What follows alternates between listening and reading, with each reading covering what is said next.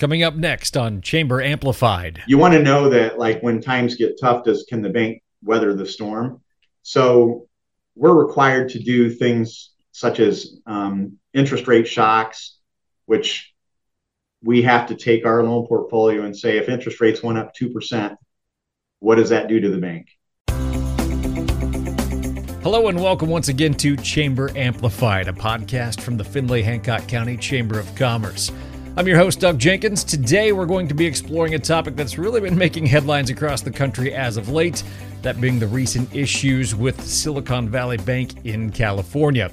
Joining us today is Matt Wood from Citizens National Bank. Matt will be sharing his insights into how regional banks in our area operate a little bit differently compared to riskier ventures, and also the ways that you can use FDIC to your advantage within one bank. We'll talk about that. Whether you're a small business owner looking for some practical advice on this issue, or maybe you're just interested in the latest developments in the banking industry, this is certainly an episode of Chamber Amplified you don't want to miss. Remember, here on the podcast, we're examining issues that impact the local business community, whether it be employee recruitment, retention, marketing, IT issues, banking, as the case is today, really anything that can be affecting your business. Our goal is to give our members tips each week on at least one way they can improve operations and thrive in the current business environment. Thanks again for tuning in. Remember, if you're listening on Apple Podcasts or Spotify, you can rate and review the show. It does help spread the word. Plus, we feel really cool when we get 5-star reviews. Now, let's get into it. Joining us on the podcast, Matt Wood from Citizens National Bank. Certainly, banking has been in the news lately. Matt's here to break it all down for us. Thanks for joining us today. Thanks for having me. Appreciate it. All right, so we talked a little bit about this at a chamber event last week, and I think this is some really timely information with what's happening with Silicon Valley Bank and just maybe some of the unease that's caused people or in I don't know if it's the area or all across the nation, but we're going to break it down today, and you volunteered to be the guinea pig for this. So, Matt, it's all on you from here. Let's start kind of with the backstory. Silicon Valley Bank, there's the run on the bank. It happens a little bit different than a run on the bank did in the 1930s, but what was the backstory here? Yeah, so a little over a week ago, when Silicon Valley had this issue, I think, well, first it starts out, with the basic structure of that bank. I mean, that bank was primarily engaged in lending to startup businesses in the California market. Mm-hmm. So those loans tend to be riskier and have a higher default rate. As part of that lending, a lot of the deposits that bank had were funds that, were given out through the loans. So as those funds were used up and the deposits started to dry up in that bank, the bank needed to kind of replenish the coffers. And the way they did that was by liquidating some investments that they had. So another part of the backstory, banks don't just make money by making loans and lending to people. Mm-hmm. They will also take excess funds that they have available, and they'll do investments into bonds and other things like that. Now, generally, the bank will hold on to those investments until they hit maturity. In some cases, a bank will choose to liquidate those investments prematurely. Sometimes they work out in their favor, and sometimes, there's a penalty to get out of those early. Due to the rising interest rate environment, a lot of these investments that banks do on the backside are currently underwater. So this bank was forced to liquidate, a lot of those investments to kind of replenish the deposits that were running out of the bank. In doing so, they took a $1.8 billion loss when they liquidated those funds. Now, it's been said in some articles that their plan was to issue more stock to mm-hmm. kind of bring in some new money to the bank and kind of replenish, what they lost by selling those investments. But when news hit the public that they had this loss, and then we had, some other banks that were kind of in the news, a panic kind of happened, and people started to sell the stock, which caused the stock price to drop, and then, more people took money out of the bank. So it was kind of a double whammy that they had. So a lot different than the recession we had in 2008, where it was primarily bad mortgage loans that caused a lot of losses in the banks. This one's a little bit different, and it's being caused by interest rates rising at a rapid rate, and the inflation that's causing. Yeah, the interest rate part of the equation is really interesting here, because a lot of the businesses that were invested or banking through Silicon Valley Bank were these startups and things. They were businesses that primarily were able to make money because of low interest rates. As they started to go up, the need for them to make money started to increase. They started seeing their stocks. So it's kind of a domino effect just from the raising interest rates has this unintended consequence on this bank. Yeah. And, it's interesting too, as a result of this one bank failure, the new hot topic for bank examiners, literally over the weekend, on Monday, we were seeing articles about this new term in banking called AOCI. And AOCI stands for Accumulated Other Comprehensive Income. And that's kind of that investment portfolio that banks have on the backside. So all of a sudden, examiners are looking at, what potential losses do banks have hidden in this loan or in this investment portfolio on the backside. I saw an article that came out. They kind of listed, here's the top 20 regional banks that have major losses in their portfolio. We're not going to talk about those today, but I thought it was interesting. But just to see that list. Now the article did go on to say, just because a bank has potential losses in that portfolio doesn't mean that they're going to recognize them. Really the only way they would have to liquidate those investments is if they get into trouble.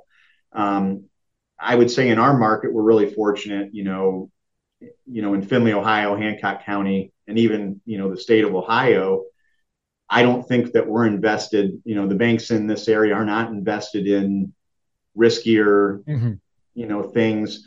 The portfolios tend to be more balanced, real estate backed, just safer. So I don't see the banks in this area having the same issues that, banks like that had, which would cause a bank to have to prematurely exit those investments and then recognize a loss. Yeah, let's talk about that a little bit, specifically when it comes to a regional bank. Who makes those investments? Who decides what goes into that portfolio for a bank? Generally, I think it's a team of the executive management, the CFO, president of the bank. I'm sure is part of that, and then banks also they're required to self-regulate, which means we have to have an independent third party come in that advises the bank. And all banks do this. We have an independent advisor that comes in. They meet with us once a month. They examine our financials. They give, advice. They look at what we've done. At our bank in particular, our CFO, and then we also have a person that is just dedicated to funding sources, the investment side of the bank, and kind of deposit rates and things like that. So we have the CFO, that person, and the president, along with the outside kind of counsel that's kind of driving, investments here. And I'm sure that's similar at most banks. And ideally, the people who are working on these, they're going to be somewhat conservative with it, maybe not overly conservative, because you do want to have that return on your investment and everything like that. But they have to know at this point that, well, now people are really tuned into this. So I have to imagine there's going to be a little bit of tightening on that, just from a self-regulation standpoint. We can get into perhaps what the government's talking about doing after all of this, but it feels like self-regulation kicks in because this one bank had this problem. Everybody else wants to make sure that their depositors, their investors, and everybody else knows that they're taking good care of these investments. Yeah, I definitely think that you'll see more conservatism going forward. when it comes to those types of investments. I know, like with us, I mean, we were already conservative on what we did. I mean, what we're understanding is that some of these banks, like Signature Bank and Silicon Valley Bank, that they were also kind of invested in crypto, which when FTX had its issues, the crypto market really crashed, and so you had a little bit of the shake your loan portfolios. Cryptocurrency, is something they invested in, and then also investing in hedge funds, which just more risky things. And I think that particular bank just had a riskier profile, as a whole. I mean, compared to, I think like in Hancock County, what you would deal with, it's not the same type of concern. But when you see it in the news, I mean, I'm sure. Not a lot of tech bros pitching venture capital startups in Hancock County, so right. Don't run into that quite as much. You did mention the R word in terms of regulation as well. Let's talk just a little bit about government regulations when it comes to this. We had Congressman Bob Latta in for a legislative roundtable a week or so ago as well, talking about what increased regulation could mean in liquidity for customers, things like that. There's 100 different ways we could go. What are some of the bigger regulations that the government actually enforces when it comes to these types of investments? Well, I think first of all, there's a minimum amount of liquidity that a bank has to maintain, and sometimes try not to get too deep in the weeds here, but it's hard. It's a weedy issue. Some banks will have will increase their rates on their loans. And at the same time, and they're doing that to try to slow down loan growth. And then they'll raise their rates on their deposits because they're trying to bring deposits in. Mm-hmm. Usually when you see those two going up together, that means that institution needs deposits.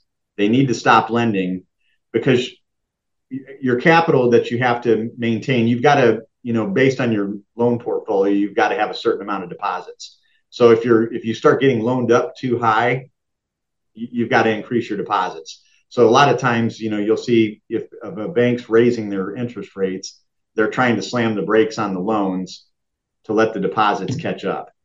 So maintaining an adequate capital level is something that's highly regulated. Also, when it comes to the loan side, we're really regulated on having too many of the same type of loan in one bucket. So in a real easy one is hotel loans. We have to bucket all of our hotel loans together. How much do you guys have in total for hotel loans? And they call those concentrations. Okay. They might have, how many church loans do you have? How many, if there's if you have a lot of car dealerships, what they try to do is make sure that you're not overly heavily balanced in one type of loan, so that if that industry goes down, it's not going to suck the whole bank down. So they make you manage your concentrations and have reasons for having the portfolios that you have. So that's another area that they look at and kind of regulate. They do require us to stress test a bank. So everybody's bank looks great when everything's rosy, but you want to know that, like, when times get tough, can the bank weather the storm? So we're required to do things such as interest rate shocks, which we have to take our loan portfolio and say, if interest rates went up 2%, what does that do to the bank? We do a shock, which would be an instant 2% raise, and then they'll have us maybe do what's called an interest rate ramp, which would be like a 4% rise in rates over a 1-year period. And we'll have to model that into our portfolio and see what that does to the bank. Because all of these things impacts, the deposit side, the loan side, people's ability to repay. So just a model. I mean, honestly, we are regulated like there's no tomorrow. Yeah.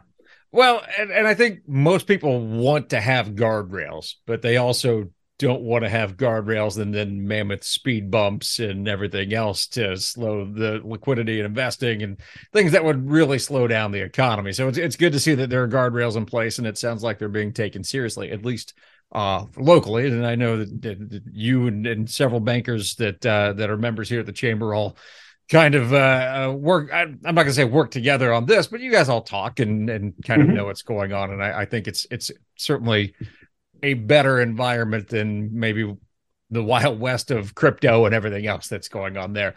Matt, one last thing for you. Possibly, I always come up with one last question after I ask my quote unquote last question. But are there false indicators that a bank could be having an issue that now that, because people are heightened, it's kind of like the UFO balloons that we were all seeing, a month ago. Suddenly those are gone now, and now we're talking about banks. People are looking more; they're being a little bit more critical or looking at it with a closer eye on what banks are doing. Are there false indicators that people could see and be like, oh no, and then that starts kind of a panic that doesn't really need to be there just because we're kind of riled up about this right now?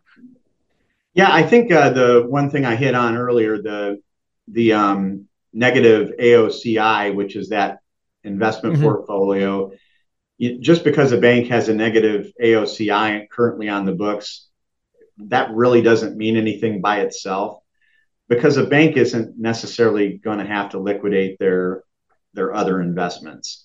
The only time that comes into play is if they're forced to liquidate that due to some unforeseen event. I'll be honestly, we have a negative AOCI at our bank. Most banks, I'm pretty sure all banks do right now. But the important thing to look at is how much is it? If you took that out of the bank, how do they still look? Which we're considered a well-capitalized bank in the eyes of examiners. You have to be at 9%. I think we're well over 11. If you take out our negative AOCI, we're almost at 9. So we're still almost a well-capitalized bank, even taking that out. So right. I think that's a false indicator if you're just looking at that by itself. Like I said, most banks have a good loan portfolio here, and they're not really in trouble, so they're not forced to liquidate anything. As long as you hold those investments to maturity, they're still going to be making money. It's just if you have to get out early that, you have the issues. That makes sense. Yeah, go ahead. I know I wanted to touch base on this real quickly. One other item with the Signature Silicon Valley Bank was that is a state chartered bank. We happen to be a national charter. National charters get a little bit higher level scrutiny than a state chartered bank. So maybe there was some things that slipped through the cracks there because they weren't as regulated as a national charter. And then the last thing I wanted to touch base on was FDIC insurance coverage. One of the main questions we had on Monday and Tuesday following, that bad weekend of events was, should we be worried if we have more than $250,000 in the bank? And the Fed came out and they basically said in the interim that they're going to cover depositors, regardless of what they have in the bank. They want to make sure that people don't panic and don't start moving their money around. But most people, may not understand this as well, but there's multiple ways to get more than $250,000 worth of insurance coverage at a bank. If you're married, you can have an account in your name with $250,000 of coverage. Your wife can have an account with $250,000 in coverage. Then you can have a joint account that has $500,000 of coverage. You can also have, on top of that, an IRA with $250,000 of coverage for each of you. And then you can each have a payable on death account to each other. So that right there gets you up to $2 million worth of coverage, just by how you title your accounts and keep the money. Now, you can also move, split money amongst banks, and there's other ways that you can do that too. But you can also be safe at one institution, up to a high number. without worrying. That's good to know. I told you I lie a lot about having the last question because I thought of a couple more there while we were talking. One being, how much of this is an aftershock of COVID? Because the COVID shutdowns and everything that introduced a lot of these inflationary pressures and everything that we've seen over the last several years, or the last couple of years anyway. And then, so that's what caused the interest rates to go up. So are we still seeing that ripple effect of COVID on the economy? And this is just almost part of the nature of that, is what happened with Silicon Valley Bank? Well, it's hard for me to say, that Silicon Valley Bank was that, but I definitely think that we're still seeing the ripple effects of COVID. There was an unprecedented amount of cash that was given out, as a result of COVID. And so banks were flush with cash and deposits, and spending really shot through the roof, and that contributed to this high inflation. We're still, people are still spending through the money that they got, from COVID. And I think it's starting to dry up. But inflation was definitely caused by, a sustained period of high spending. And now we're trying to, slam the brakes on by, increasing rates to cool that off. And I think it's going to take longer than, was, anticipated. We originally heard that we'd have these interest rates kind of through the first quarter of this year. And then with hope, maybe we'd start seeing rates coming down by December. Mm-hmm. I don't know if we're going to be in that boat. It seems like maybe this is going to take longer, to solve than, just by the end of the year. One last question for you, for real this time, or maybe a comment. One of the podcasts that I was listening to on this subject, they mentioned that one of the reasons that you saw a quote unquote run on Silicon Valley Bank is because the people who banked in that were so heavily in the tech sector, and they all talk with each other. Suddenly that created the snowball effect, but it's not like you saw in the 1930s run on the bank where there's a line out the door. It's a lot of text messages and everything like that. So it looks a little bit different in the day and age we live in now, but certainly there's still, it's a mindset, or maybe not a mindset, but like an emotional thing will cause this to happen. So we can talk about all the different levers and everything that makes sense, but in the end, it's still humans doing this. So is that a concern, or when you're leveraged kind of the way you guys are with different types of investments, maybe you don't have as much of a concern in Hancock County? No, I think you're 100% right. I mean, word travels so much faster now than it ever has. And I did read one article, and they kind of characterized the Silicon Valley Bank as a marketing blunder. And I thought that was interesting, but I read that the memo that the bank president was going to be, that had called a meeting to meet with the employees, that word of that got out. And they instantly thought with the loss that was created from selling the bonds, and now all of a sudden they're wanting to meet with their bank staff, and then they had also released a memo that they were going to try to raise capital by issuing more shares of stock. It was, just what you said. I think text messages, emails, phone calls started to happen, and the snowball effect, took place.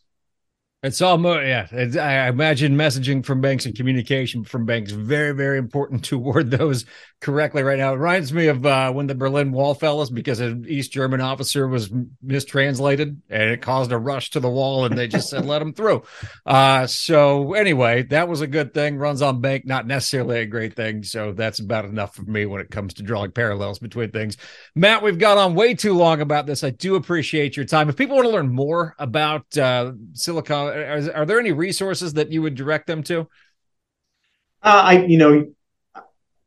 I look at Yahoo Finance quite a bit, Google. There's a lot of great articles out there. I think you kind of need to look at, 2 or 3 sources, to make sure you're kind of getting a common theme there.